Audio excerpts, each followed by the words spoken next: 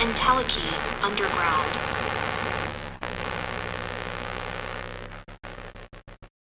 That we are going to be discussing the Tyre Nichols case, which is actively going on in Memphis, Tennessee.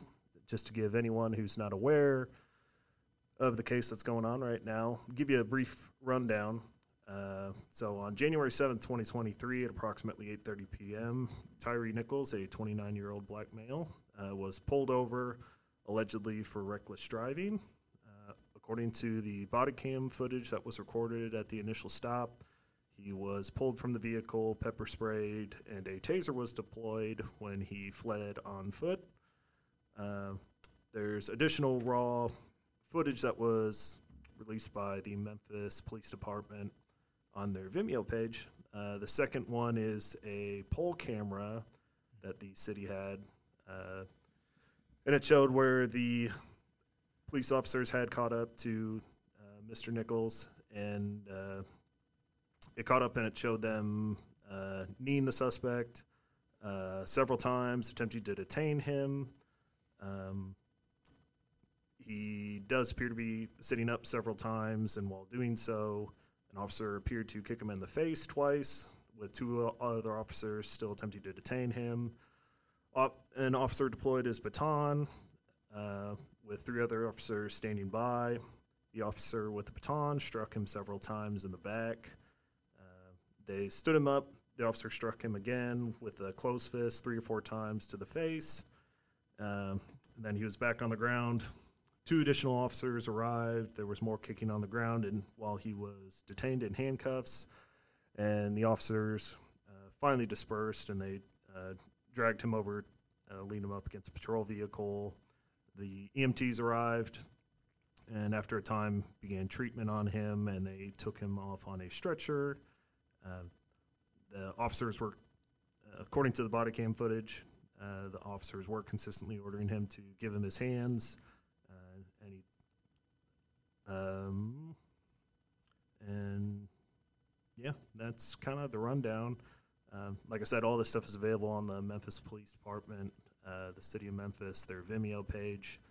If you're interested in tracking that down, we'll provide the link just so anyone listening can get a better understanding for themselves exactly what we're talking about. But today, we're actually approaching a local election here. I've got 2 community leaders. We have Jeremi Taylor and Sergeant Peter DeYoung.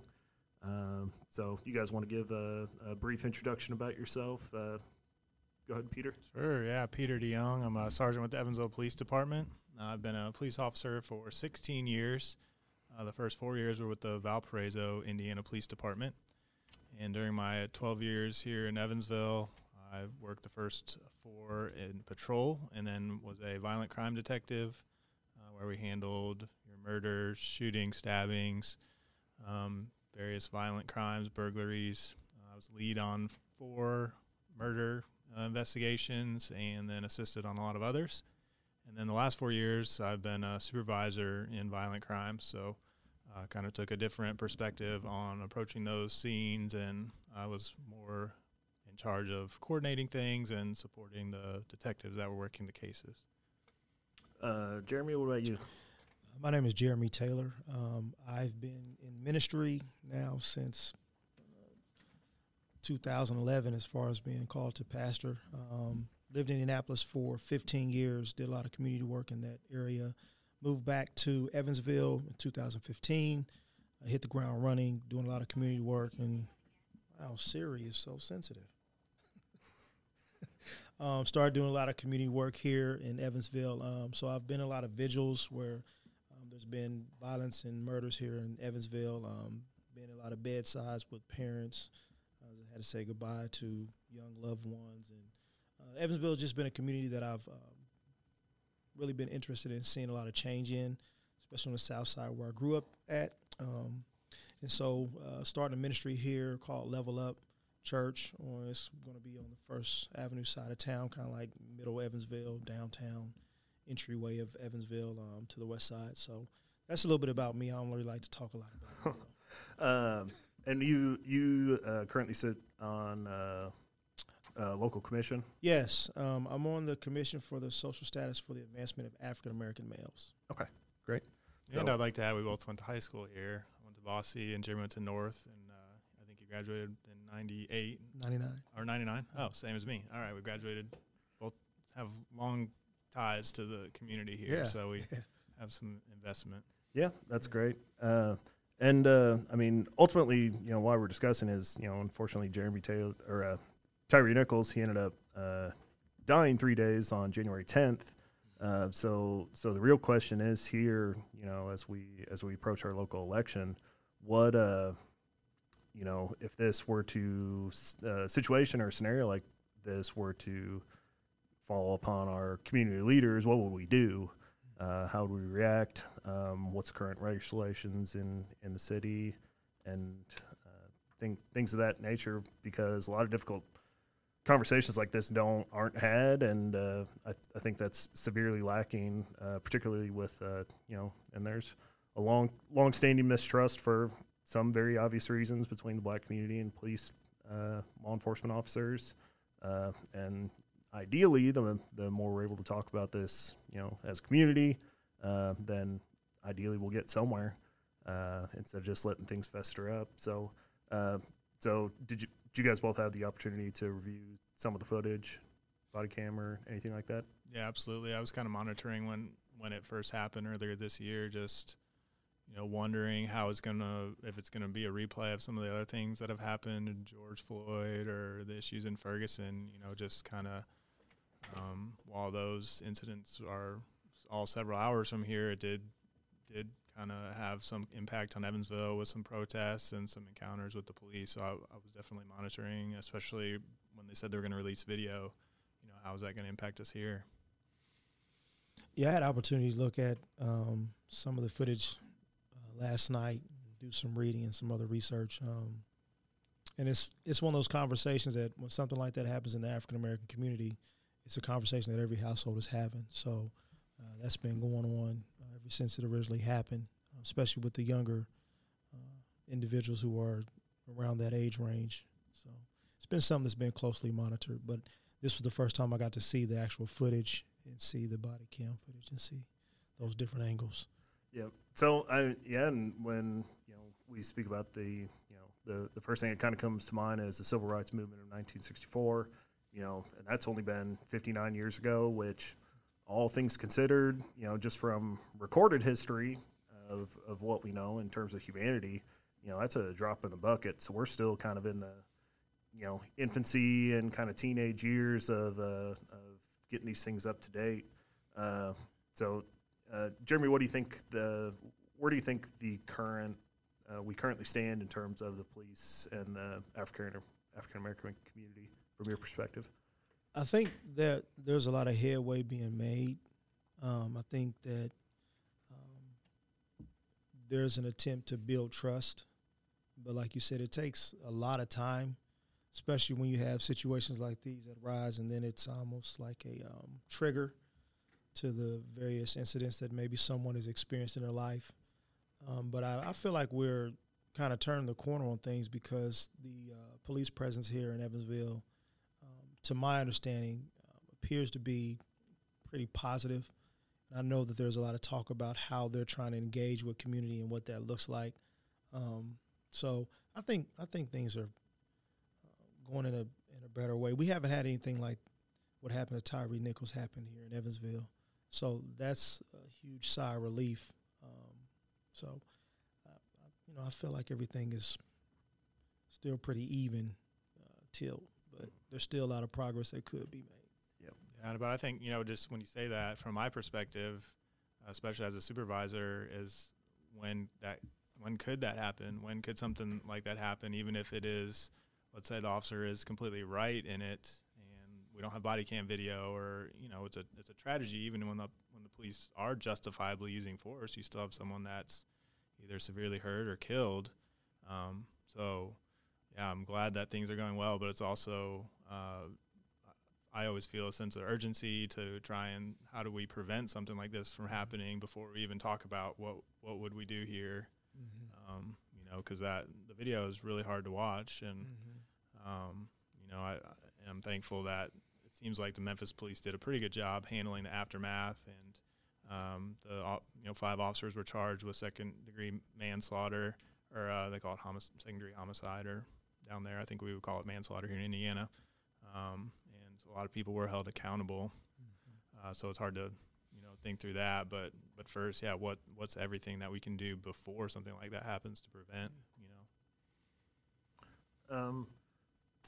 what and just kind of expound on that a little bit.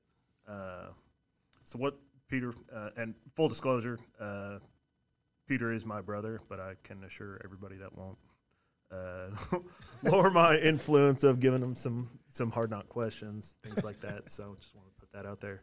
But so in terms of the of police dealing with the community, and that it doesn't specifically even have to specifically involve the African American community here. So what are some of the current challenges that the police department are facing when interacting with the community? Absolutely, I think it's there are several things. Number one is just an overall movement of youth and law enforcement, and that comes from a few different factors. I think number one, just hiring cycles. Maybe 20 to 30 years ago is when we really started to add a lot of police forces all over. So we just have a lot of people eligible for retirement. And then you factor in a climate kind of nationwide where some people are being outspoken against the police, and people who started 20, 30 years ago aren't as comfortable with that. The policing they started out with was people listened to the police and did what they said, and they weren't challenged as much as they are now, I believe.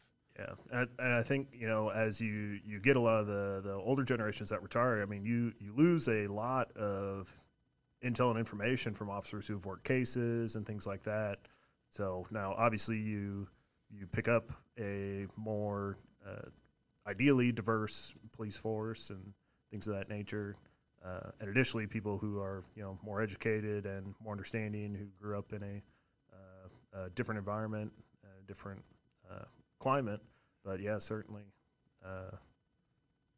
there's pros and cons to both ways. Right, and just that reduction in manpower, trying to hire new officers. The officers we do have are just stuck in the cars so much. They're not able to get out and have a conversation with people as often as they need to, where they're not under stress, they're not handling someone's problem. It's just, hey, let's stop, and there's some people on the porch, let's just go talk to them, which I feel like I had a lot of opportunity to do early in my career, and I always enjoyed that, or even just talking at the gas station with someone that came in while I was stopping for a drink. So the crunch on manpower, increased demand for calls. People are calling the police for any and everything, which we're always available, so we can help in a lot of situations, but the challenge is then we're pulled in a lot of different directions, and don't have those opportunities to really build those community relationships that would really solidify things a lot better, because we're just the sum of all of each officer's interactions with the public,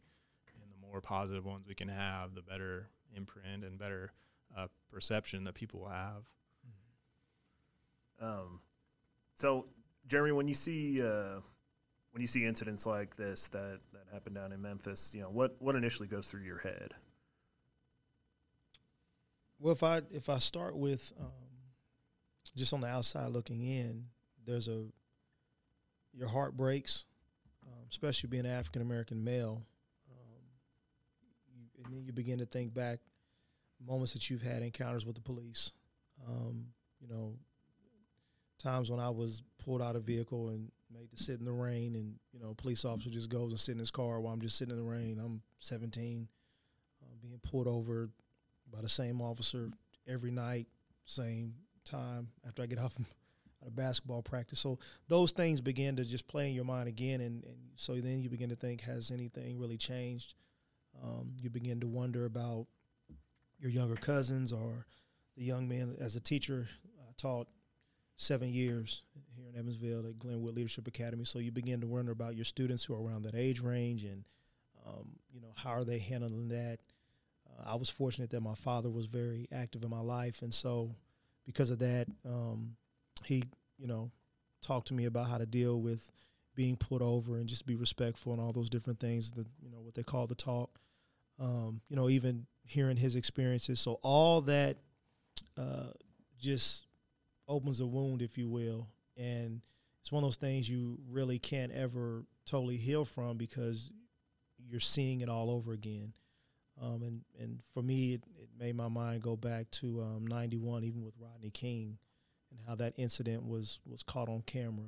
And, that was probably the first time that we saw it on a national level where they were just, beating someone with no purpose. And that's exactly what's going on in this footage. And so it's troubling.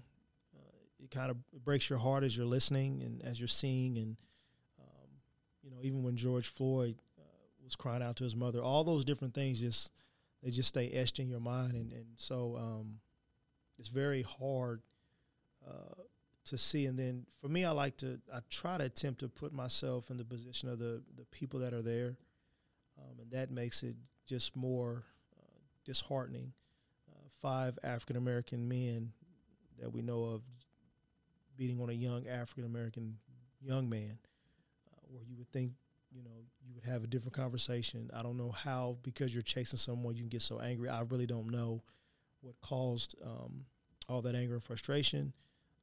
I know Tyree sounded very, very scared.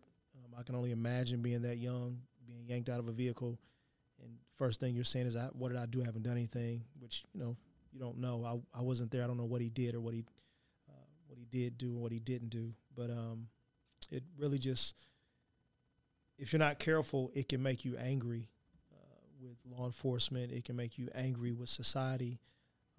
But I think, when you have a certain gauge and you can remove yourself and say, okay, what can be done? I think you find yourself in circles like these where you're having these type of conversations. Yeah, well, and you had mentioned the talk. I'll use air quotes around the talk. Do you want to explain what that is to a lot of people who don't understand that? Well, that's a conversation that every African-American household has. If you're fortunate to have a father, he's probably going to sit you down and talk to you about it. If it's just your mother, it's going to be a little bit different. Moms have a way of being more concerned with you making it home and not wanting you to go outside. My grand calls me still to this day. If there's a shot or if something happens, she'll call me and say, "Are you okay?" And I'm at home, and I'm 43. But, so that'll never stop. Yeah. So for mothers, I think there's a different perspective because a lot of women are able to get out of tickets and different things just because whatever. I know it happens all the time. But for men, having a conversation with the father is totally different, where you go get in the car. He shows you how to have your hands on the steering wheel. And then he goes through, when they approach the vehicle, you keep your hands up where they can be seen. Then when they ask you, roll down the window, you do it, and you do it slowly, and you almost repeat back, "I'm going to now roll my window down." And then when they ask for your license or registration, I'm reaching for my glove box. Just let them know if you don't have anything, I don't have a gun, I have no firearms, I have nothing that's going to put you in any danger, and I'm complying. And so, at 10 or 11, you're having this conversation with your father. You don't even have a license yet. Mm-hmm. So then, they're telling you even how to conduct yourself on your bicycles or when you're walking around. Even initially say hello to a police officer just to show you're not a threat. So the conversation is one that, began to be titled as the talk because it's a talk that every African-American has to have that's correlated with the police. But that has nothing to do with when you see flashing red lights behind you. You just get nervous naturally because you've had the talk. So there's this buildup of things could go wrong in the blink of an eye. And what control do you have over it if the officer may be upset and it didn't have anything to do with you? And so it's one of those things that that talk is one that I think everybody has. And then you obviously go and talk with your friends about it. Tina, I think I did receive a similar conversation, but I think it was from having a father who was a police officer who was like, "Hey, here's how you talk to the police," but it's not too far of a stretch of the imagination that many individuals in the white community have not received anything like that if they weren't in a similar situation. Mm-hmm. So have you found just in interactions with police or anything like that, have you, what parts of that situation have you found to be true? Have you found anything to be false or about any of that? There is a level of truth. I remember I was at a bank in Indianapolis, and I was going to make a deposit. I had all this change. I was, keep your quarters and all that stuff for a long time. You change them out. Yeah, so I'm on my way to the bank, and it was at Kroger's, and the bank used to open at 8:30, and so I was going in at 8:30 because I had a meeting at the church at like 9:15.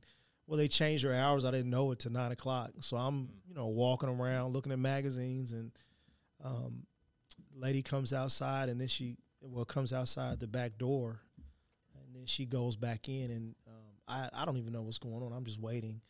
Next thing I know, it's about 25 police officers. And I'm seeing, one guy coming in the side emergency door by the bank, and he's got his hand on his pistol, and before I know it, they're telling me lift my hands, and I'm like, I can't lift my hand. I'm gonna drop all this change I have. I have it in my jacket because I don't want to get robbed. So right. I'm like, I can lift this one, but I can't lift this one, or I'm gonna break this glass that I have. And the officer got extremely upset, and I'm dressed professionally. I'm on my way to a church meeting, so I'm dressed nice. It's early in the morning. I'm thinking, who was dumb enough to rob a Kroger's with a million cameras? Like, I mean, it's a grocery store. How do I even get out?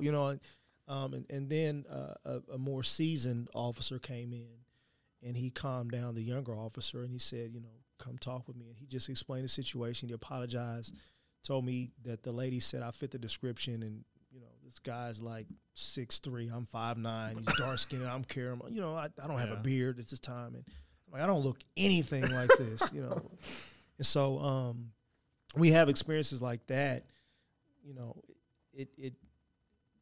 It does something to you, because you walk away, and this lady literally was the individual who took down my information when I opened up the account.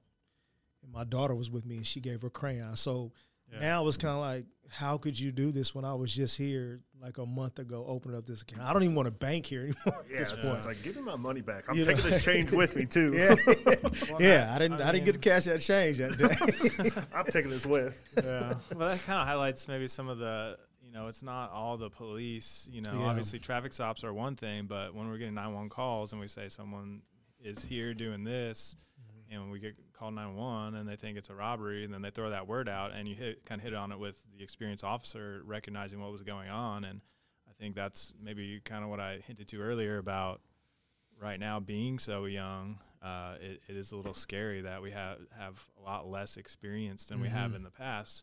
But as a veteran officer, I remember showing up on scenes doing the same thing. Like, oh, we can, let's shift this thing down. Let's, it's not what it initially seemed to be, and here's why, and recognizing that. And, but I think that our youth is a big opportunity in law enforcement as well to try and shift the way we've done things in the past. But, that's definitely sounds like a scary experience. Yeah. And, and that's just one of a couple that you have. And so, you go back and you talk to your father or your grandfather, and hearing their stories of what they went through, because like you touched on, civil rights wasn't that. Yeah, we got a lot of people still alive who lived through some insanity. You read through a lot of books, and you see a lot of stuff that previously happened. It's shocking. So it's a little different from what's shocking now, but. Definitely. I think that also speaks to how much progress we have made since then. Now, Peter, just to kind of go back to what Jeremy was saying too. So from him and his experience with being at the Kroger, just in terms, would it be easy to say that you felt kind of profiled? It's like, hey, there's a black guy here with. We're looking for somebody 6'3", stuff like that. So, do police departments use profiling? Can you explain, get into that, and what the good, the bad from that can be? Yeah, I mean, I think the main thing is, and what we try and teach young officers is, articulate the information that you have. So, most crimes are solved by information from the victim and from witnesses, which is a very flawed source of information, unfortunately. It's probably one of the worst places you can get information, but sometimes it's the only thing we have. So if we have a robbery at a gas station, the first thing, we're trying to get everybody in the area, and we're talking to the to the victim who just maybe had a weapon pulled on her, who's very upset, and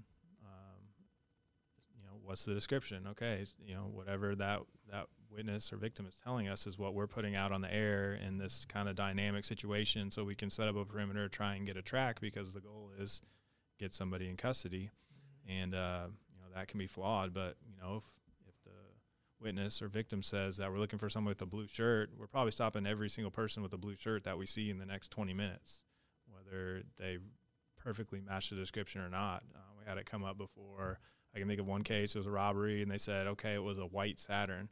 Well, I saw a silver Saturn, so I'm going to stop it, because I know witnesses are not the best source of information, and they can miss stuff. So sometimes that leads to us stopping people that aren't the offender. And I think that really puts the burden on the police then to, like Jeremy said, talk it out, explain, be transparent, apologize. I mean, you really have to see it from that person's perspective, and that, it was a big disruption.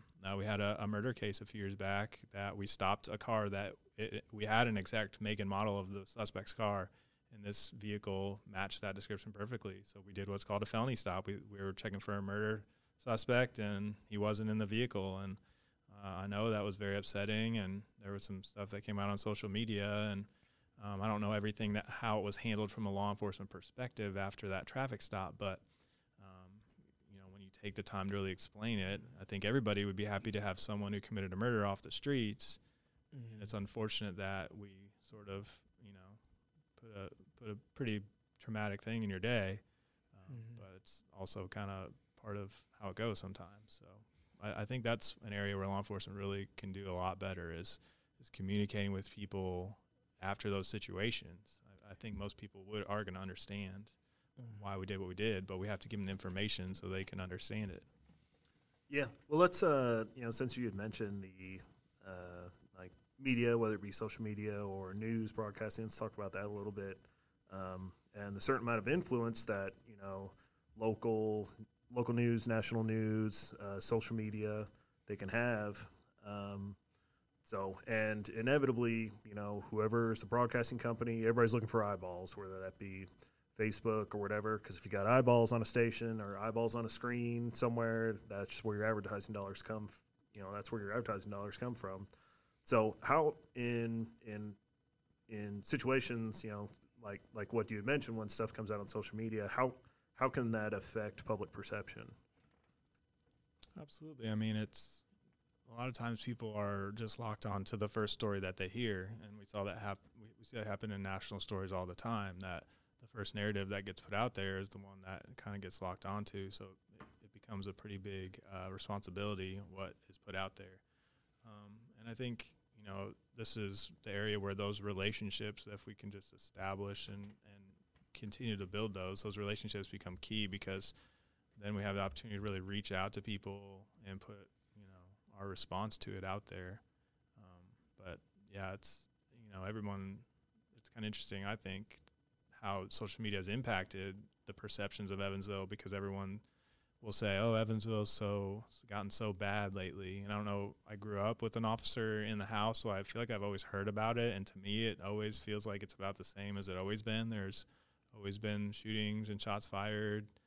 But with social media now, we hear about all of them all the time. It's amplified. Absolutely. Evansville Watch does a great service to society. A lot of people get their news from that, which it's a pretty good primary source of news, but then you just hear a lot of things that never even got put out there before. So I think that's one of the big challenges, is just how much information is shared quickly. I mean, every person with a phone is a news reporter basically, and they have, hundreds, if not thousands of, viewers in their friends list.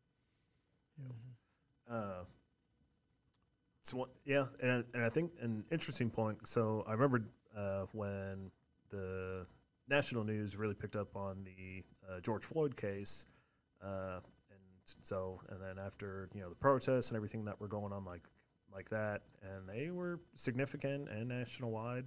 But after that had seemed to calm down a little bit, and then I saw this from my perspective, I thought this looked worse, just from what was exposed, what was captured on film.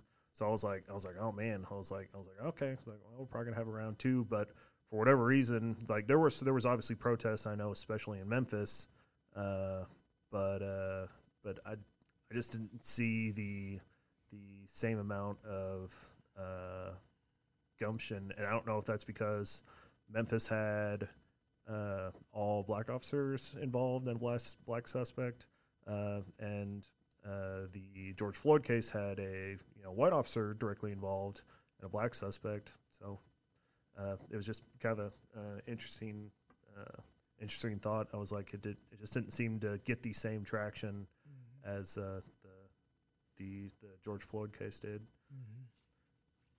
Jeremy, do you think that the races have something to do with that, or just luck? It's got a large. It has a major impact on response. I mean,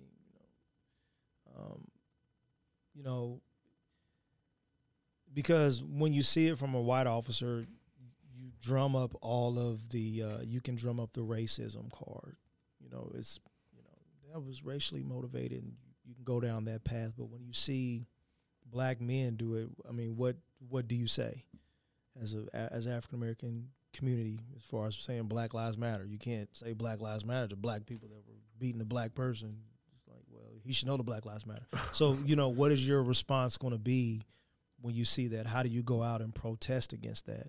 And again, unfortunately, what you would see is, oh, wow, they rushed to judge these African American officers, but we never see white officers get so then there's still a way that you can wiggle in there and say, yeah, it was wrong. They prosecute them or they gave them charges, but still we're not getting the justice that we want on the other side. So I think that gives room for silence, just because you're looking at African American men, that are the attackers. And so, and there's a level in the homes of African American community, especially when we grew up, you almost protected the person that was doing wrong because of how bad things were. And that, it's almost, I remember growing up and it was almost one of those things of, well, they don't know. They've always had it rough. You could have an abusive great-grandfather or grandfather who just was angry and might have even been beating your grandmother. And it was like, well, he deals with so much in society because he grew up during slavery and civil rights movement. He's seen so much and he just had too much to drink, and now he's home angry and he'll calm down. But they didn't want to lose another African-American male to the system. And he was providing, and it was a time when the male was the main one that provided. And so what was grandmother, what was auntie, what was mom going to do if the man's removed?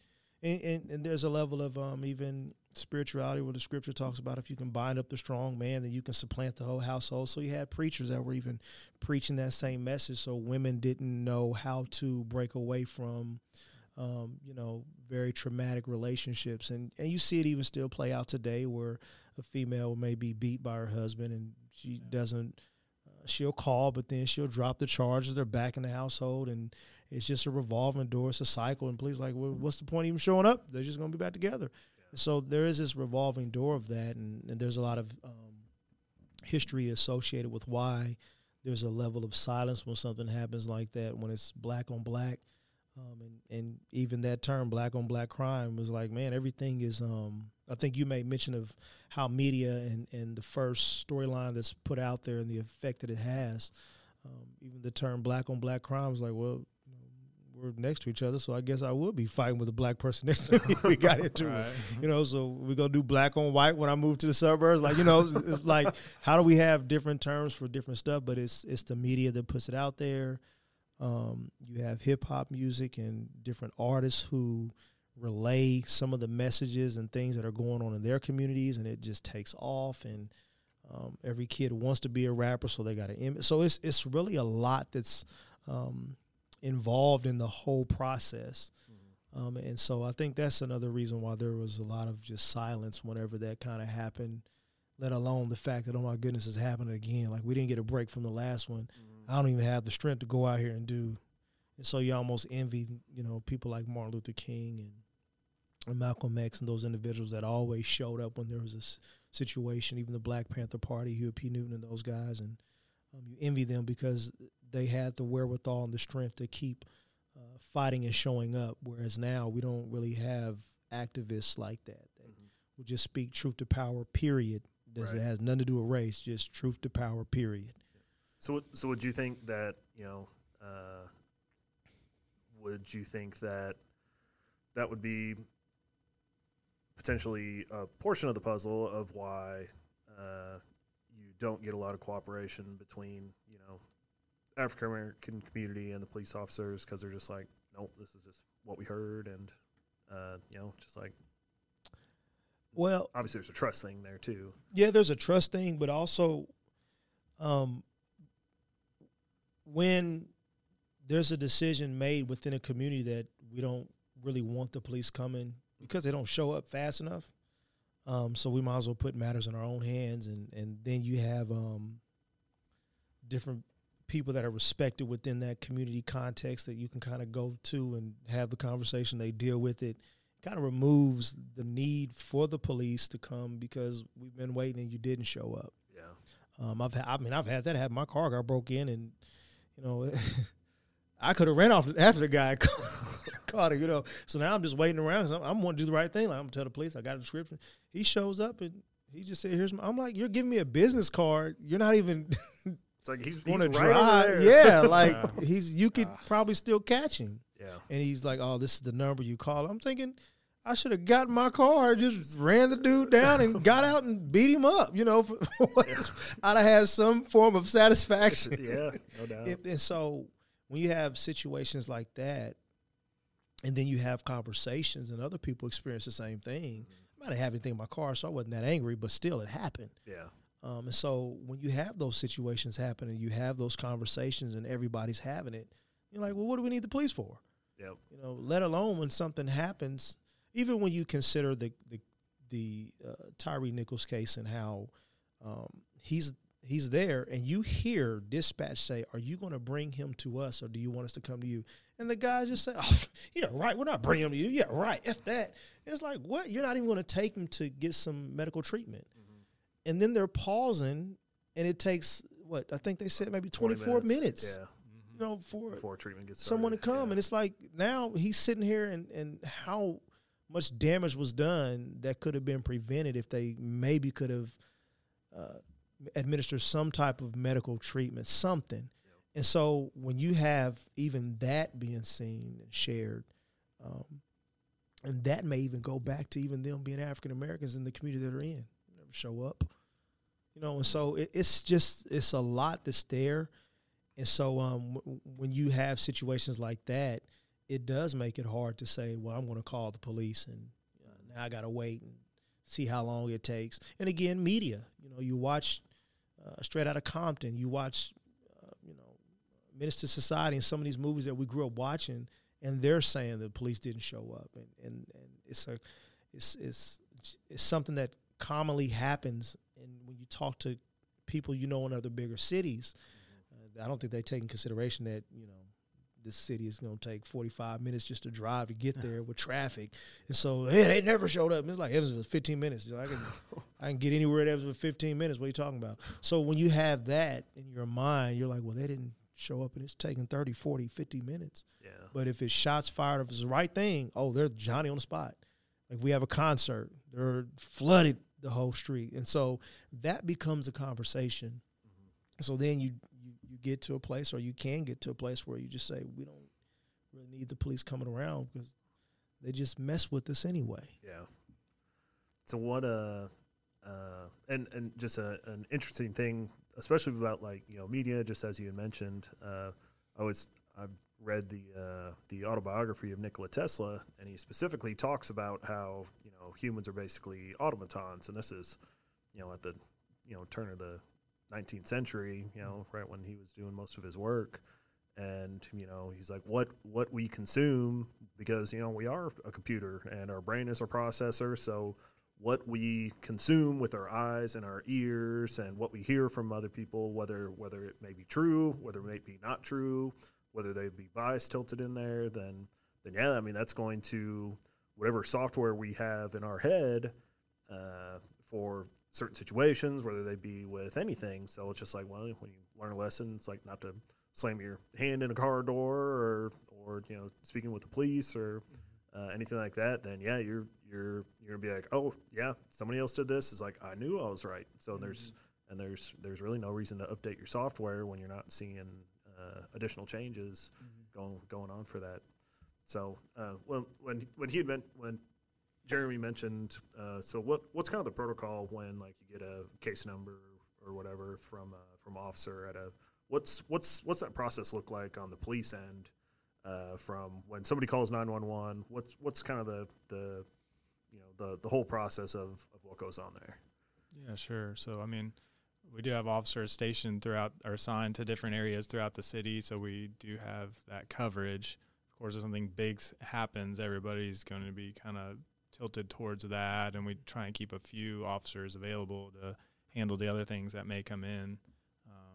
But, dispatch is getting all the primary initial information and assigning a priority to the run. So if we get something, medical emergency, a shot's fired, it's a priority 1. We're going to respond, lights and sirens, and then it goes down to, priority 4 would be just a report. So kind of have to triage them as you go along. So if you get tied up on a run that maybe you have 2 cars on for a while, some of those priority 4 runs can sit for a little bit, which one thing that COVID really added was handling things by phone.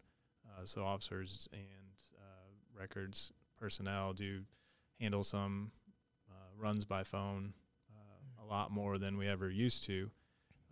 But, I mean, again, it just comes back to like our manpower and do we have enough officers to be able to go out and handle that. And, if you're making an arrest, it takes you off the road for a while because you have to go out to the jail, you have to do paperwork. So it's really, it comes down to, and I was talking recently with someone about this, just having like a customer service mindset almost where, I waited tables for a while for my job after I graduated college, and, you have your customers and I can just bring them their food, or I can really engage with them, try and build a rapport, which is going to hopefully get me a better tip and increase my sales. Obviously, law enforcement, we're not getting tips, we're not trying to make money, but at the same time, that customer service mindset, I really think it can have an impact on making our jobs a lot easier. And that all kind of comes back to this a concept that researchers have really been looking into for about the past 10, 12 years. It's called procedural justice, which really just hits on the way that police can go about increasing, their ability to be trusted in the community. And even when President Obama was in office in 2015, he had a commission on law enforcement, had a lot of top minds in policing, prosecutors, executives from larger departments, and professors, lawyers look at what's the future of policing. And kind of the number one pillar they came up with was this procedural justice. And, it's about treating people fairly, giving them a voice, being transparent, and making impartial decisions, which I truly believe our good officers are doing right now, even if they don't know that they're doing it. But those are the things that even before knowing what procedural justice was, and looking back, I feel like I had a lot of good encounters with people. I mean, I dropped plenty of people off at jail that said thank you when I left, and I was leaving them in jail. So thanks for the ride. Yeah, I at least feel like I had they at least understood why I was doing what I was doing, and they respected it, and they knew, to some extent that they had done something wrong. But I explained things to them and took that time to just converse with them. And I think good officers already do that, but we really needed to be training that and really sure they understand what it is and why it works. Because, in fact, Jeremy called me several months ago about an incident that he witnessed sitting outside. I don't know if you kind of started it, so you want to just like talk about what you saw, and then I can kind of. Yeah, with this situation, me and a friend were on the porch, and there was a gentleman that was walking up the street on 8th Street, and he was just eating some chicken, and then you see this police car pull up. They say something, and he continues to walk, and then the police pull in abruptly, kind of stop, get out, and then they begin to have a conversation with him. In the midst of this conversation, again, you're just far back. You can't hear anything. Mm-hmm. You look up, next thing you know, he's knocking his food out of his hand.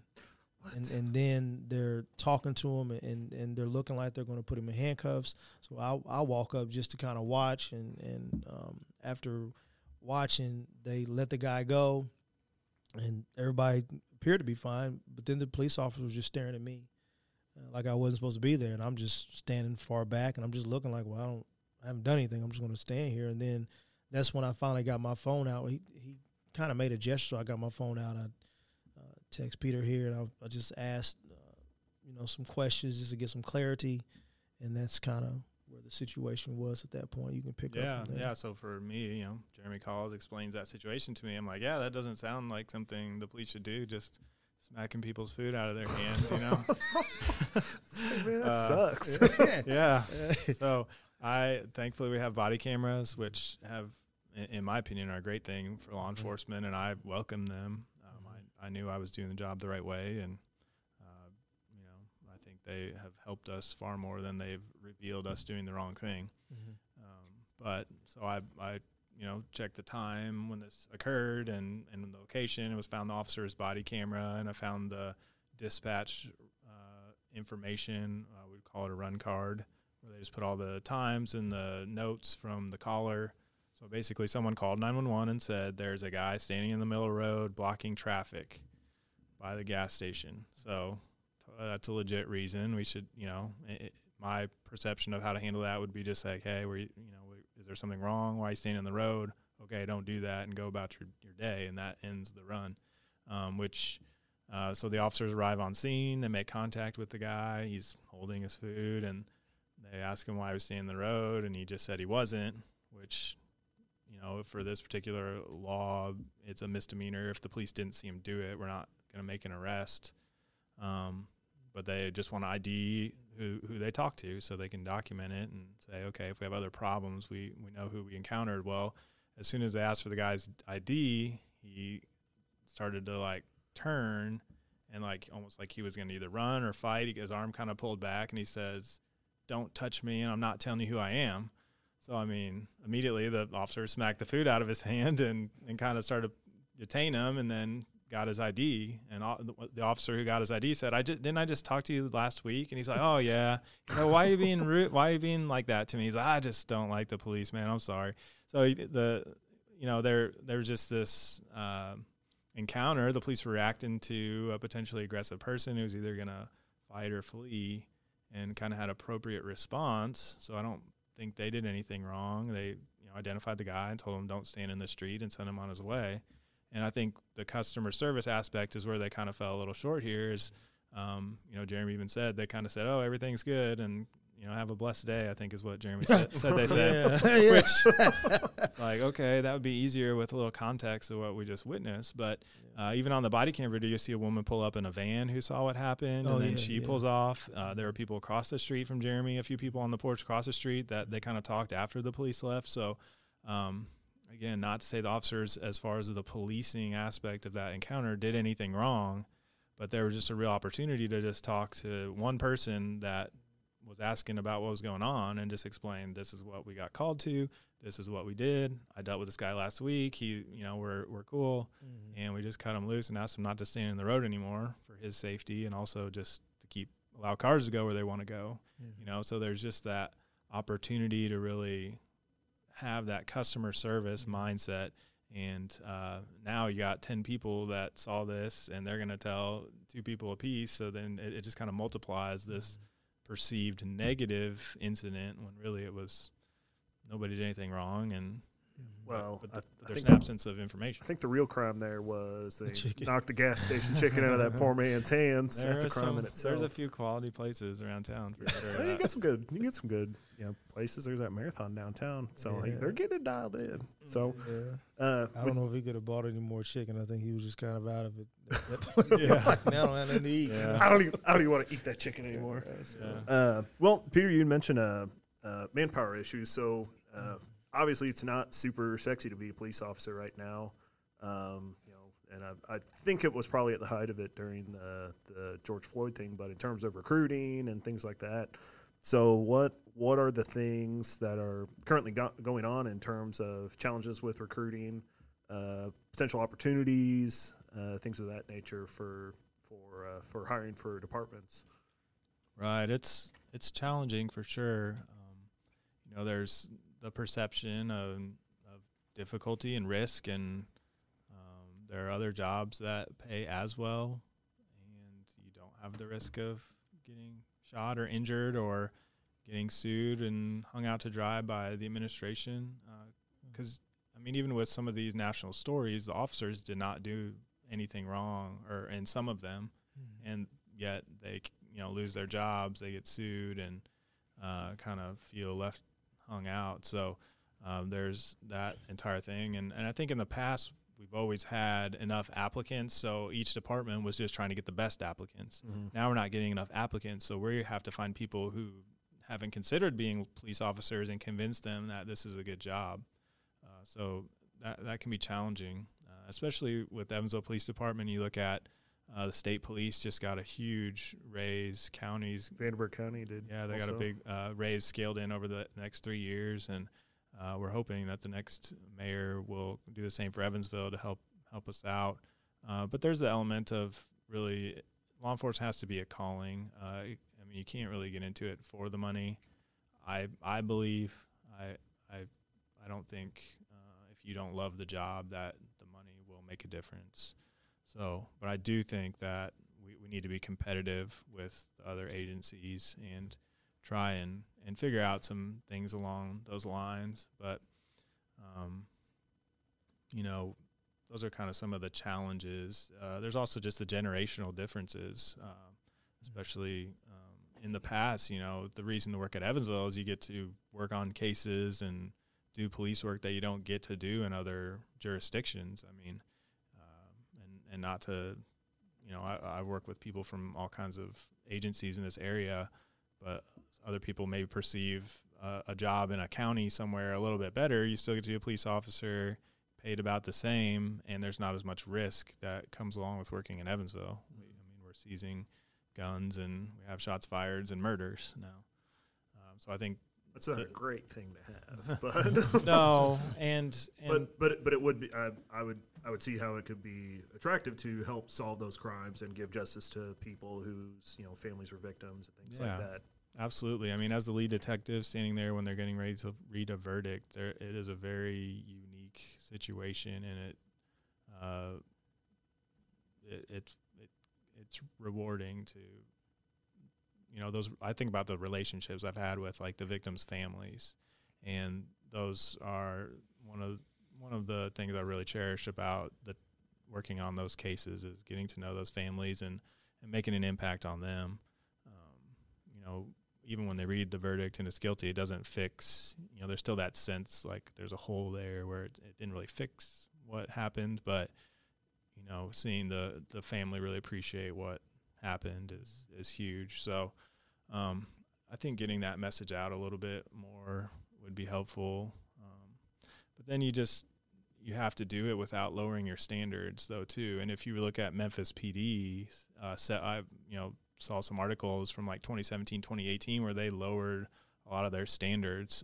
At some point they required a college degree, which is not a requirement in Indiana. But, the Evansville Police Department, we could in theory make that a requirement, but it would eliminate a lot of candidates.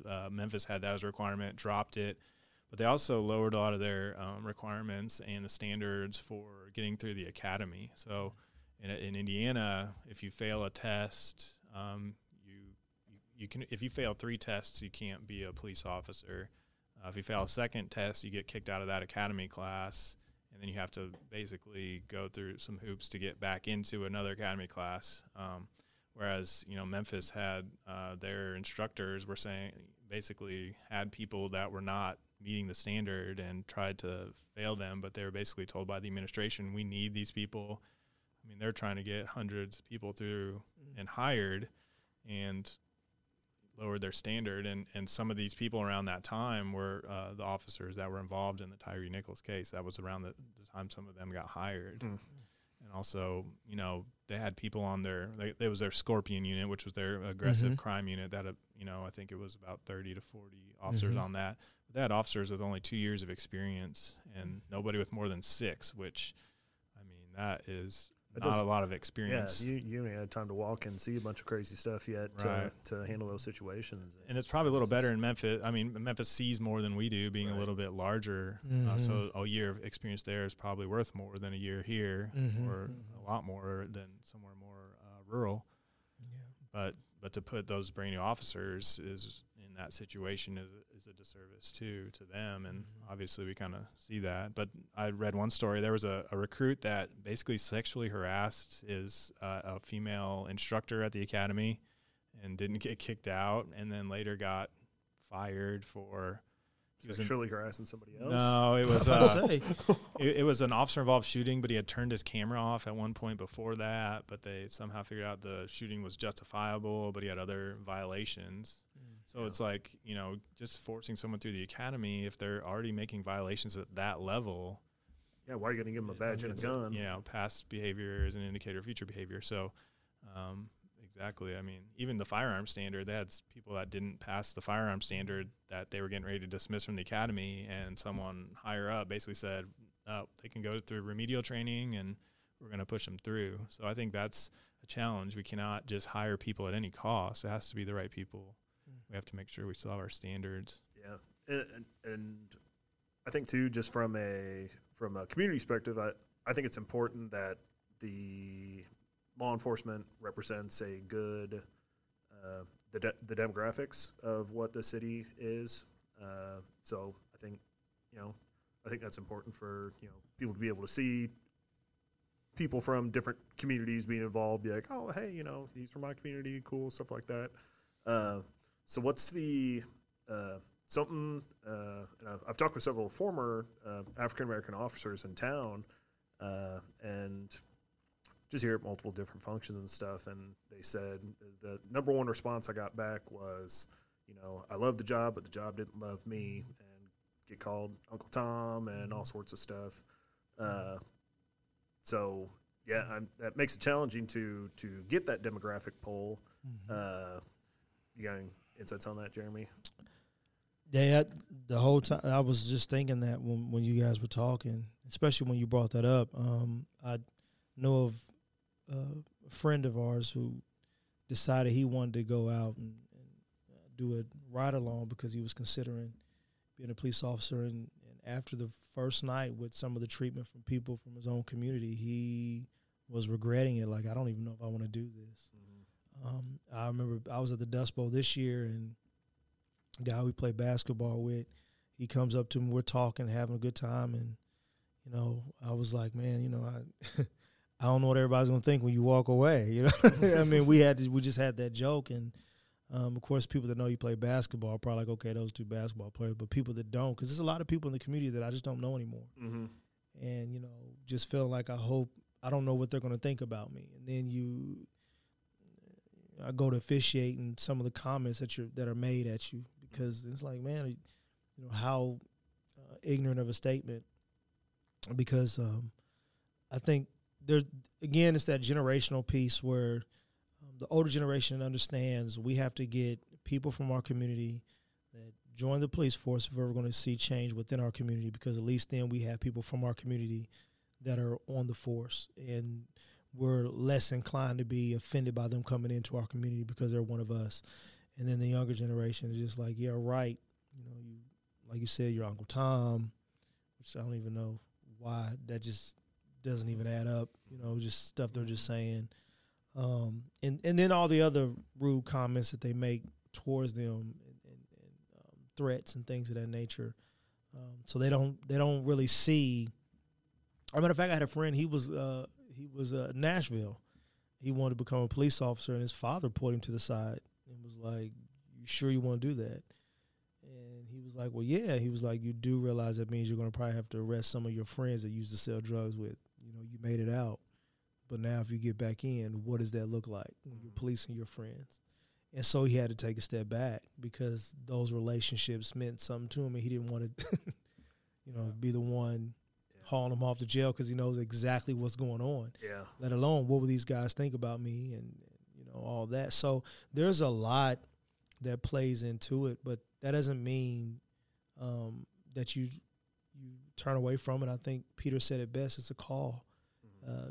Even me in ministry, it's a call. It's not something I just woke up like, I think I want to preach the gospel. No, it wasn't even that. It was a call, and it was one of those things you couldn't get away from. And God began to open doors, and before you know it, you're doing all these things, and it's something that somebody that's not been called will never understand. And it's the same thing I believe with the job. If anybody's been called to anything, guys in the NBA, whatever you're doing, there's got to be a love and a passion for it. And I think Michael Jordan having the love of the game clause said a lot.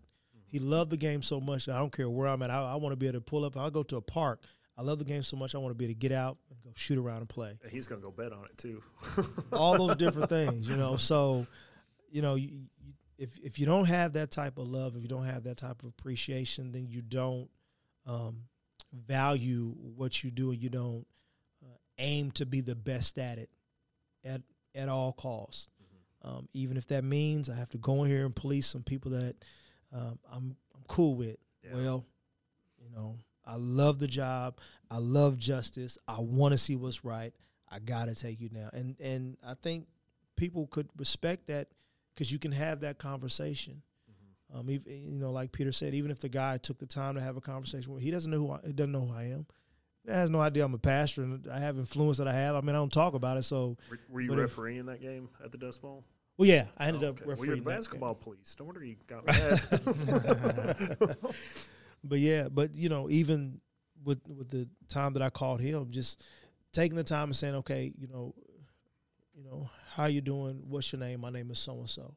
That means a lot when people introduce themselves to you and say, whatever they say, and they say, "Have a nice day." Like that makes you look like, versus, oh my gosh, there's 5 police cars at the gas station. I guess I'm gonna go to the next one. That's kind of it's what happens. Like, I don't want no gas if I can make it around the corner. I don't know what's going on in there, but I don't want any parts of it. And so, but if you have those relationships, then it's one of those things. Hey, how you doing? And because even the police at the schools, we had the officers who were tasked with being at Glenwood.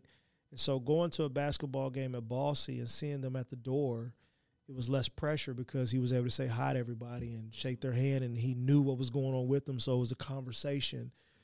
So you were less inclined to have your wall up because, I know so-and-so, and that was cool. You think the school resource officers in school are Nah, I don't good? like it, though. You don't like it? Yeah. Really? Well, there's a level of building cases too. Yeah, that's fair. And so, because if you really look at it, if you really consider how much policing is going on at certain locations, is not at others. Yeah. That's just the reality, and there is a level of stuff happening, but a police officer at a certain school is going to be totally different than he would be at, let's say, at Glenwood, where there's a lot of activity there and a lot of stuff going on. And so, it was shared that, we're able to get to know some of these kids and their behaviors and what they have going on, so that as they get older, we already have a beat on what they're doing. Yeah, that's good. And even the language that they use on some of the write-ups, it's like, wait a minute, that wasn't a battery. Like verbal assault. Like, he just said, "Shut up," real angrily to a kid, and some of the language, like, man, you're getting a whole record here. Yeah, so getting them preset for the system. They're preconditioned. Yeah, interesting. Yeah. So just kind of go back on to training, Peter, was So what's the current training standards kind of on an Indiana level? Because I've done some research, and it looks like, European police officers, which, they've got obviously way different challenges and rules and, on a national level, but it does seem like they get a significant more amount of training. So what on a local level, how much training do you get as a police officer initially? Are there in-service training? How often does that stuff happen? Yeah. So the state requirement is 24 hours a year. You have to have, I think it's 2 hours in defensive tactics, 2 hours in driving, and 2 hours in firearms. And then the rest is you have to hit on topics. They call it special persons. So that can be fulfilled in several different ways, whether it's learning about people that have autism or dementia or all kinds. There's usually a rotation where they try and bring in speakers from and instructors from different areas, whether it's Southwestern or other organizations that have a lot of expertise in dealing with those people and really sharing with us, because we really are a catch-all to some extent. And anybody in crisis, it could be because they're an alcoholic, it could be because they have a mental illness. So we have to be able to sort of recognize those things. So the current way that we go about that is a lot of our training is condensed into about a 2-day in-service. So everybody just signs up and goes to 2 days of training. We're trying to knock out a bunch of our hours, and then the rest we fill in throughout the year, whether it's driving or shooting. We have to qualify a few times a year. But for something like defensive tactics, just doing that once a year for 2 hours just isn't good enough. I mean, we really need to be more consistently training that, even if it's once a week for 20 minutes. If we just get 20 minutes to just go over a couple things and just be really proficient at a handful of different tactics. But a lot of it really just that disservice, and you kind of really see it in the Tyre Nichols case, is just handling the stress. Yeah. And I do think, some of the defensive tactics training, the best training I did was they really just wore us down for a whole week, and then we had a really intense fight, and they really pushed you to your limit. And physically you're broken down. You're not going to beat an instructor who knows way more than you how to fight, even under the best conditions. But it's really a mental exercise of just not giving up and being able to continue to work under that stress. And I think what you really see in Tyre Nichols' case is officers that are under stress, like we call it, like being in the black. They're at just the highest level, and their brain, their cognitive function just isn't there like it should be, because they're just focused on, perceived survival, even though I would say they weren't really at risk from anything that of the facts that we have currently with the case. But they worked them up to this level where they're not even really thinking, they're just reacting. And you can really see they're not trying to take this Tyre into custody. They're just beating him and tasing him and pepper spraying him. And, it became this whole really a punishment, of, hey, you ran from us, so, we're going to make you pay. And you even saw that the one officer in the first video said something like, oh, I hope they stomp him when they get him. And, the other outrageous thing, too, with that was he was sitting there putting water on his eyes because he pepper sprayed himself. And then Tyre's got to wait 20 minutes to even get any medical attention. Yeah. And, I've been pepper sprayed before. It doesn't feel good, but you can work through it. So, that training, I think, is the biggest thing that the police need, is training under stress and just getting to a level where you're comfortable with that. I've done a decent amount of simunitions training. I was able to go to an active shooter instructor school several years back, and it trains you how to teach officers the response to active shooters, which a lot of those, we just are setting up scenarios. We're using simunitions, which I remember going through the academy, and we wear these masks, almost like paintball masks, and they got goggles, and you'd be breathing so hard because you're so nervous. This is your first time, and then they'd all fog up, and you couldn't see anything. So you're trying to wipe off your eyes, but then as you get used to it, then, as an instructor, I do it all the time. I know what to expect. I know how to handle it. I know how to go through it. Your goggles don't fog up as much. So sort of the same thing if you ever hear audio of a fighter pilot, they're going so fast and they sound completely calm. because they've trained, they've been exposed to that stress so much, it's become a normal for them. And that's really what the training needs to be at for law enforcement. Yeah. I also just had a general question. So what kind of influence does just going back to the case, and I do believe that officer, I think he deployed the taser at the initial traffic stop. I believe he was fired also, just for being involved in the initial stuff too, which is good. We do not need irresponsible police officers. So it was good to see a lot of that action taken, but pretty soon after the case, it looks like the Department of Justice stepped in on a federal level.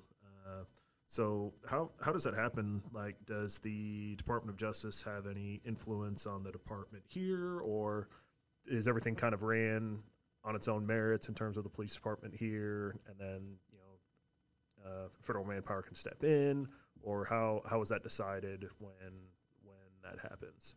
Yeah, the federal government's involvement is up to the federal government. They can step in if they feel it's needed, and they can come in and basically audit everything that you do, all your policies, whether written or your de facto policies, which would be just the way you do things, even if it's not written. That's going to be up to them to choose when they want to step in, and they can receive complaints and decide how to respond to those. And I think there was a call for them to get more involved while there have been some civil rights charges. I think those just came out last month. September 12th. Yeah. So 2 weeks ago. That's separate than them coming in. I remember several years back, Albuquerque PD, they end up with a consent decree where basically the federal government comes over and kind of takes over the department and says, okay, here's how you will be doing things because of all these problems that we're having. They had quite a few officer-involved shootings, and so the involvement is kind of up to the Department of Justice and how does it serve the federal government. But federal charges can come in at any time, and there can also be the lawsuits as well that get filed in federal court as well. So one more thing. So in a situation like that, let's say it's not as something as egregious as the Tyre Nichols, George Floyd, or anything like that. Let's say it's something to where an individual from the community happens to feel like they've been wronged by the police, they were targeted or something like that. So if a complaint is filed with the police department, what does that process look like, kind of behind the curtain? If it's like a local complaint? Yeah. Right. So we have our internal affairs. We have an internal affairs investigator who fields a lot of the complaints. Sometimes the complaints will come in through dispatch, and a supervisor would speak to them. And, if it's just an officer being rude, that can be handled at a supervisory level, and they'll review the body cam, talk to the officer, tell them, hey, don't be rude, or whatever it may be. That'd be a very minor level. But the more serious complaints go through our internal affairs, and they, conduct their own investigations, basically, into the way that, the police are, did the officer commit a crime? Did the officer just violate policy? So we have a lot of different, all our uses of force are reviewed. A supervisor does an investigation if an officer uses force or if we have a pursuit. Get a little closer on the mic. Any time that we're doing those higher risk activities, there's going to be an investigation by a supervisor, and did we follow policy? Mm-hmm. Okay. Yeah, just changing gear. Just got a couple more things to discuss here. So I'm curious. It seems like the BLM movement has just fallen off the face of the earth. It seems like they were around everywhere. So like everybody took down their BLM decorations, put up their Ukraine decorations, and like it's holiday season. But what was interesting,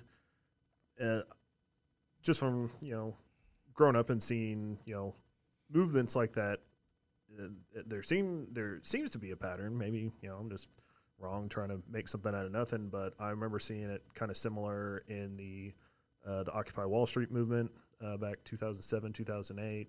I think the Tea Party movement, and what appears to happen is, there's a absolute grassroots movement that gets together, and people are like, yeah, this isn't right, whatever it could be, whether it's financial corruption, whether it be something involving law enforcement, and then as the movement gets established and people start to get words and start speaking together, really seems like corporate dollars start coming in, and they're like, hey, we want to support this too, so they can get a write-off and cool. But then everything after that just seems to lose its traction. So what? And I think people who were in charge of the BLM movement are getting, arrested for fraud and stuff now, buying mansions, which if you do it legally, whatever, but that's not even specific to this case. So, is that what? Yeah, any thoughts on that? Well, there was a lot of malpractice with them, but even when you look at the original leaders of the Black Lives Matter movement, their original motives were, it had nothing to do with that. They when you really read about them and study their background, some of the things they were faced with, it makes sense why they came together, how closely related they all were with their experiences and their lifestyle as well. And I think it just took off, and they never saw it being that big. Mm-hmm. And then when it exploded, everybody came together. Everybody was there, and before you knew it, you had like all these different chapters, but you had no real bylaws, you had no real structure, and everybody was claiming Black Lives Matter, and everybody was setting up everywhere. Meanwhile, those main, I think it was 3 of them, maybe 4 at the most, I want to say 3, they were able to secure a lot of money and spending it in ways they weren't supposed to, and then they get in trouble, and people pull up at their houses recording like, hey, so it just all fizzled down. Yeah. But it wasn't, when you think about movements like the Black Panther Party, where you had individuals who were really educated and conscious. Mm-hmm. Huey P. Newton should be Dr. Huey P. Newton because he had his doctorate, but nobody talks about that. I mean, he was just very intelligent. And so you with those individuals, they knew the law, they understood the law, they had a purpose, they set up after-school programs, and they're all from the same foundation of the Black Panther Party in terms of feeding kids breakfast and then giving them medical treatment and all different things they did. And it's like, wow, look at what they were able to do in the time frame they did it. But they were professionals. And so I think some of these some of the people that were in the Black Lives Matter, I'll just speak specifically of them, they were educated, they were professionals, but I feel as though it evolved into something that they really couldn't handle. And,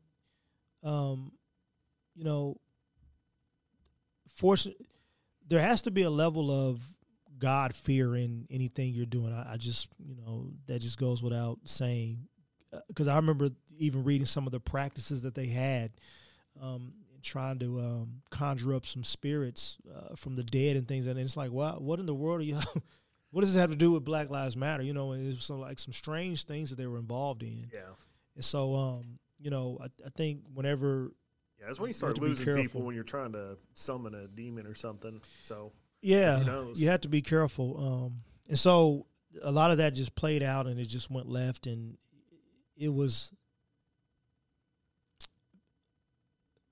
The younger generation is so far removed from civil rights and what all that really entailed that it's almost like the sense of entitlement, right? Versus we had to fight for this.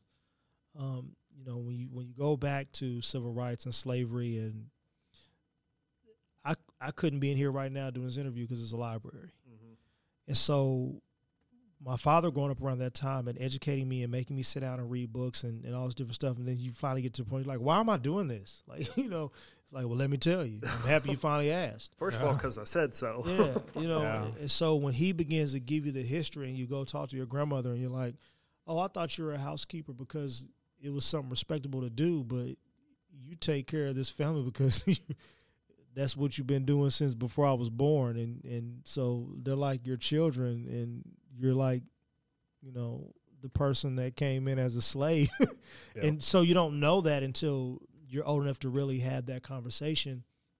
So when you're brought up around that, there's a certain level of appreciation that you have for being able to go to a library and get a book and then study and learning more and seeing what these individuals did before you as to why it is you're faced with some of the challenges that you have. Whereas now, that generation, we've kind of grown up, and things were very comfortable, and I don't read a book. I just get on Kindle. So now you don't even value books, and you listen to audio, and so like, you're losing. I watched an 8-second TikTok clip about civil rights. It's like, oh, okay. Yeah, and they just mimic it, and they just spit it back out, and they don't even think they know it. or- No. And before you know it, they self-proclaimed activists, and they're doing all this stuff, and, you know, they're able to get traction because maybe they're calling the news. I mean, you can call the news now and you set up to have some. I mean, I've never done it, but I know people that do or have. It's like you just called them and told them to show up. It's like I'm on speed dial. You know, but they wanted the platform for whatever. And so, Right. you know. I think part of that, too, is just the desire, almost the allure of social media and just wanting a platform and wanting to be famous. And, yeah, I think a lot of that can reflect directly back on that, too. Yeah. Yeah. So, I want to go viral, and then I'll get some more followers. Well, I mean, it's all dopamine based in your head about, oh, this person liked my this person liked my that, and got me a thumbs up, and yeah, that's a real thing. So, yeah, when you're talking about it being bigger than just they could handle too, that really makes me think about back at the Tyre Nichols. The leadership is really, there's a big failure there. I think that was probably the number one issue that I saw was, you know, where are the supervisors at in this situation? Anytime we have a use of force, we're calling a supervisor. I think I read one supervisor was on scene and ended up they were getting ready to fire him, but he just retired. And then they were going to decertify him, so he couldn't be a police officer somewhere else. And then something happened with the paperwork, and then they had to refile it because someone called him out on it. So, you know, you really look at, you know, the leadership and not only that specific incident, but, you know, just on their day-to-day operations. There were other complaints about the officers using excessive force before this that were basically swept under the rug. And I do believe that if you do enough work, you're going to make mistakes. But, you know, if you're getting into the territory of use of force mistakes, those really need to be addressed by your leadership. Yeah. And I think I just regularly see there's just a general just lack of accountability. So it's just like, you know, hey, if you're at the top of a department or whatever and something happens under your watch, it's like, you're responsible. You weren't there when, you know, Tyre Nichols was getting beat, you know, and then died 3 days later, but, you know, you're still at the top of the food chain. And, you know, I guess that's some of the politics of it too. Just, you know, but I think there's a massive lack of accountability for a lot of leaders for not putting out information or only putting out, you know, through omission, be like, well, we'll put out some of this, you know, because it won't look as bad. But, you know, and I think that's a lot of people, and not even the African-American community, just with the entire community. And that's why that's why congressional approval ratings, like, I think lower than 18% now, because just everybody's getting lied to all the time. It's just like, you know, hey, just take accountability. It's like, hey, if you screwed up, be like, hey, here's how I screwed up. Here's how we can fix it. So I just don't see much of that on really any level, you know, from a lot of places. It'd be a breath of fresh air. Yeah, and I think it's uncomfortable to do, though. I mean, I don't, you know, my kids, I get them in trouble not because I dislike them, but it's because I love them and I want them to know how to do the right thing. And if I let them do the wrong thing and don't correct them, they'll keep doing the wrong thing. Well, it's kind of the same way for the officers that work for me or that I have an opportunity to have an influence on. If they do something wrong, it's not comfortable to sit there and tell somebody, hey, I reviewed your body camera on this case and you did this, and this wrong. But here's how we can fix it. This is what we should do. This is why we do it this way. And having that conversation will hopefully have an impact on them correcting the behavior. So not only we're not getting sued, we're not getting in a dangerous situation, we're not losing court cases because You know, it might be something as small as collecting evidence. You know, we have to collect evidence in this particular way so we can actually use it in court. So, you know, I think a lot of leadership is not willing to have those difficult conversations, which is the whole point of being a leader, is stepping up and looking for those things, not just to get people in trouble, but to protect them but also the city as a whole, because in these lawsuits, the city is going to be paying out a ton of money. It's going to affect everybody's budget. Well, yeah, it's tax dollars too. Yep. So, yeah, that money don't come out of thin air. So, well, yeah, we'll kind of wrap up with this this last question here, since we're kind of on the leadership kick here. So, I mean, obviously, the gap appears to be lessening, but we still have a ways to go yet. But there is the first guest we had on, Dr. David Sampson. He just wrote a book out in March, and one thing he specifically talks about is a trust paradox. That was kind of the big kicker of his book. So, and it's basically that's where we're going in terms of leadership in the future, is how do we develop this trust between communities in our cities, not even just in Indiana, but just on a national level. So, but if you look specifically at the African American community, it doesn't take long to go down the list of why there is distrust between the Tuskegee experiments, redlining of housing, the crack epidemic. And that's just the tip of the iceberg. So how do we continue as leaders of our communities and leaders in law enforcement? How do we start bridging that gap to continue to make progress going forward? We'll start with you, Jeremy. I think, honestly, me and Peter have grown in our relationship because we spend time together. We play basketball on Saturdays, and it just started from there. And then when I had a question, he was transparent, open, and got back with me after doing research and helping me understand why things are done the way they are. And, once I understood how things were done the way they're done and the approach, and because of our relationship and I could trust him, it's easy for me to then say, you can trust him. Mm-hmm. Imagine if several other police officers did that, and it goes from you can trust him to you can trust them. Mm-hmm. And so I think one of the main things that needs to happen, I mean, coffee with cops is a waste of time. They do it, but come on, man. Like, coffee with cops. None of the people you want to deal with are coming to have coffee. No, not at 7 a.m. No. It's I got stuff to do. And the guys that are in there having coffee, then they're having coffee, scraping up change to get the coffee because they're homeless. Yeah. It's like, this is a joke, but you can say you're having coffee with cops, but nobody of any importance is showing up. It's not effective. No. So, good idea, I guess, for people who like coffee. You know what I mean? But you got to like coffee. Yeah. There's got to be a purpose. And then you see them it's like their little clique. It's like I'm seeing the same people come to the same coffee shop having the same conversations and just kicking it up versus establishing relationships. Even at events like the Dust Bowl, they're not doing anything. They're not talking to anybody. Mm-hmm. They're in their car. Hey, you gonna get the pizza? All right, I'm gonna get like, what are you doing? We got a whole fight over here about to take place. Yep. And you over here in your car chilling. Like, you're not even trying to engage people and say, hey, how you doing? You're not saying I'm gonna go to a food truck and buy some kids some candy or something. You hungry? Let me buy you something. None of that's happening. So it's like you have opportunities to create relationship with individuals. Circle back to these houses where you've talked to these individuals and you've been there at crisis and drop off some food. Mm-hmm. Like, get to know these people.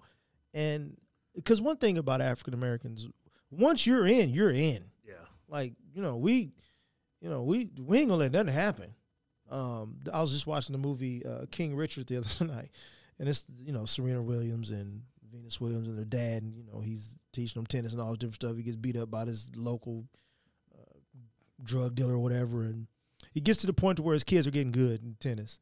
Now these same drug dealers come up like, hey, man, don't worry about it. We got you from run out. Well, a white guy comes into the community to work with Venus and Serena in tennis, And they pull up like, and they're like, "Hey man, hey, you haircut?" They talking to the white guy, "Hey Mr. Hey, you with a haircut?" And they're like, "Richard, this guy with you?" He's like, "Yeah, man, he's cool." And he's like, "I ain't gonna let you get shot today," but they're like, "Okay, as long as he's cool with you, Richard." But that's how we are as a community. You know, once you're a part of our circle, it's like, no, you're gonna respect that police officer. Let me find out you done said something. Matter of fact, you tell me if he does something. Like, there was a time in this community when I was younger, that's what it was like. And so if we could get back to some of those, like you said, grassroots of relationship development, not relationship development with the person that's running for office or you need the votes, but you really want to get to know me. Guys working your beats in your neighborhoods. Yeah. And host a cookout. Yeah.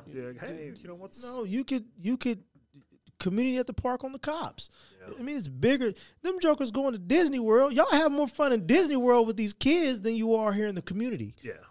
But it's a money pot. Yep. And it's like if they can get past how we can make dollars, right, and get to the point of how we can develop relationships. Look into the next election cycle. Yeah. Okay, can we get and seeing stuff too, you know, it's cool to see occasionally, you know, something pop up on social media, be like, hey, cop bought a kid a bike or something. Yeah. Or they threw in stuff like that. But, you know, Joffrey Miller, he's an author. He wrote a book specifically on virtue signaling, and he breaks it down. And this is something, too, just on a political level. There's cheap virtue signaling, and there's expensive virtue signaling. Mm-hmm. Cheap virtue signaling is putting a Black Lives Matter sign in your yard, and it makes you feel good. Mm-hmm. Or, you know, you're on a certain political team and you're wearing, you know, an Obama shirt or a Trump hat or whatever. It's just like, well, yeah, that's cheap and that's easy to do and anybody can do it. What's expensive virtue signaling is volunteering in your community, making relationships and things like that. That's expensive to start virtue signaling because it takes time and effort and and volunteering in your community and your churches and very uncomfortable. Yeah. You know, get in some uncomfortable circles. Yep. You know, your working cases, but even if you know someone that was young that was murdered and the police come out to support the family at a vigil and say, we're not here to be police at all. We're just here to support you because we know you're going through a rough patch.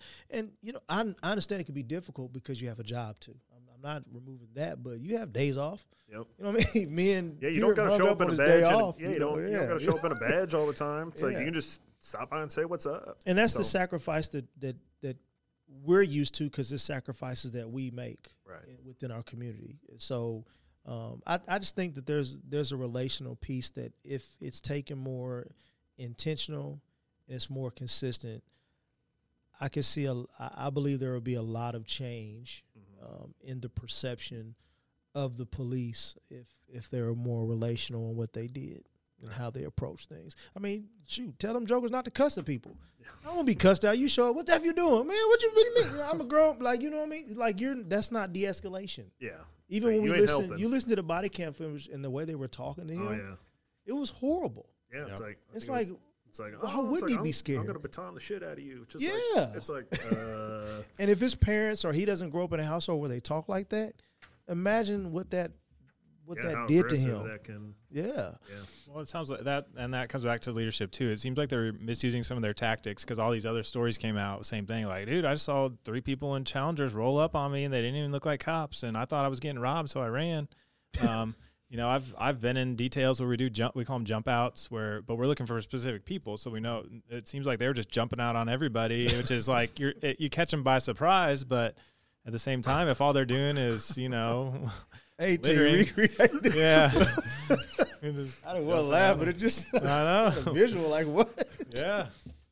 So if you're trying to get a specific person that you know has a warrant or you know you have a reason to stop a specific person, it's an effective strategy. But you can't just jump out on everybody because then they think they're getting robbed or something, and that's not what you're supposed to do. But you know, I think with this next election, we have a huge opportunity, you know, to really have a paradigm shift in conjunction with the youth that we have at the Evansville Police Department to really just, and I truly believe just training officers, having a foundation of that procedural justice, being fair, being transparent, giving the community a voice, and treating our officers the same way within the organization. You know, the Scorpion unit in Memphis, they're policing hot spots. They have, you know, an issue in specific areas in Memphis. They were being aggressive. But there's actually a study recently shows that they did it in several cities. They trained 2 groups of officers. One they trained on hotspot policing and just kind of cut them loose. And then the other one they trained on hotspot policing and spent 3 days on procedural justice, what the pillars mean, what it means to be procedurally just. The procedurally just group reduced crime by 14% and made 60% less arrests, which is insane. To reduce crime and make half of the arrests that you were previously making.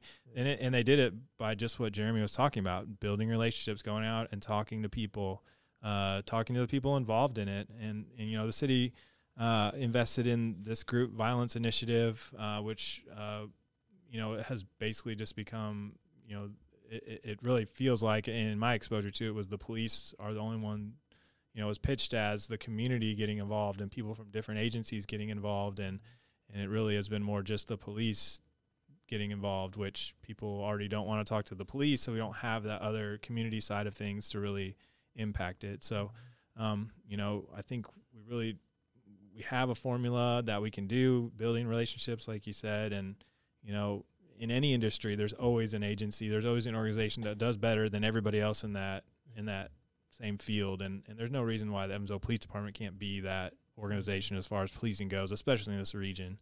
We should be a leader in the way that we do things. And I'm confident, with the right leadership, the right mayor, that we can make that happen here. Yeah. Well, that's cool. Gentlemen, thank you so much for your time. Thank you. I don't know if we'll make a difference, but you got to start somewhere. So, just more conversations like this is what, not just even on a local level. I wish national politicians and stuff will be doing the same stuff a little more often. I'm tired of the squawking and the screaming, man. There's nothing's getting done. So, but appreciate it. Thank you guys so much for listening. Yeah, thanks.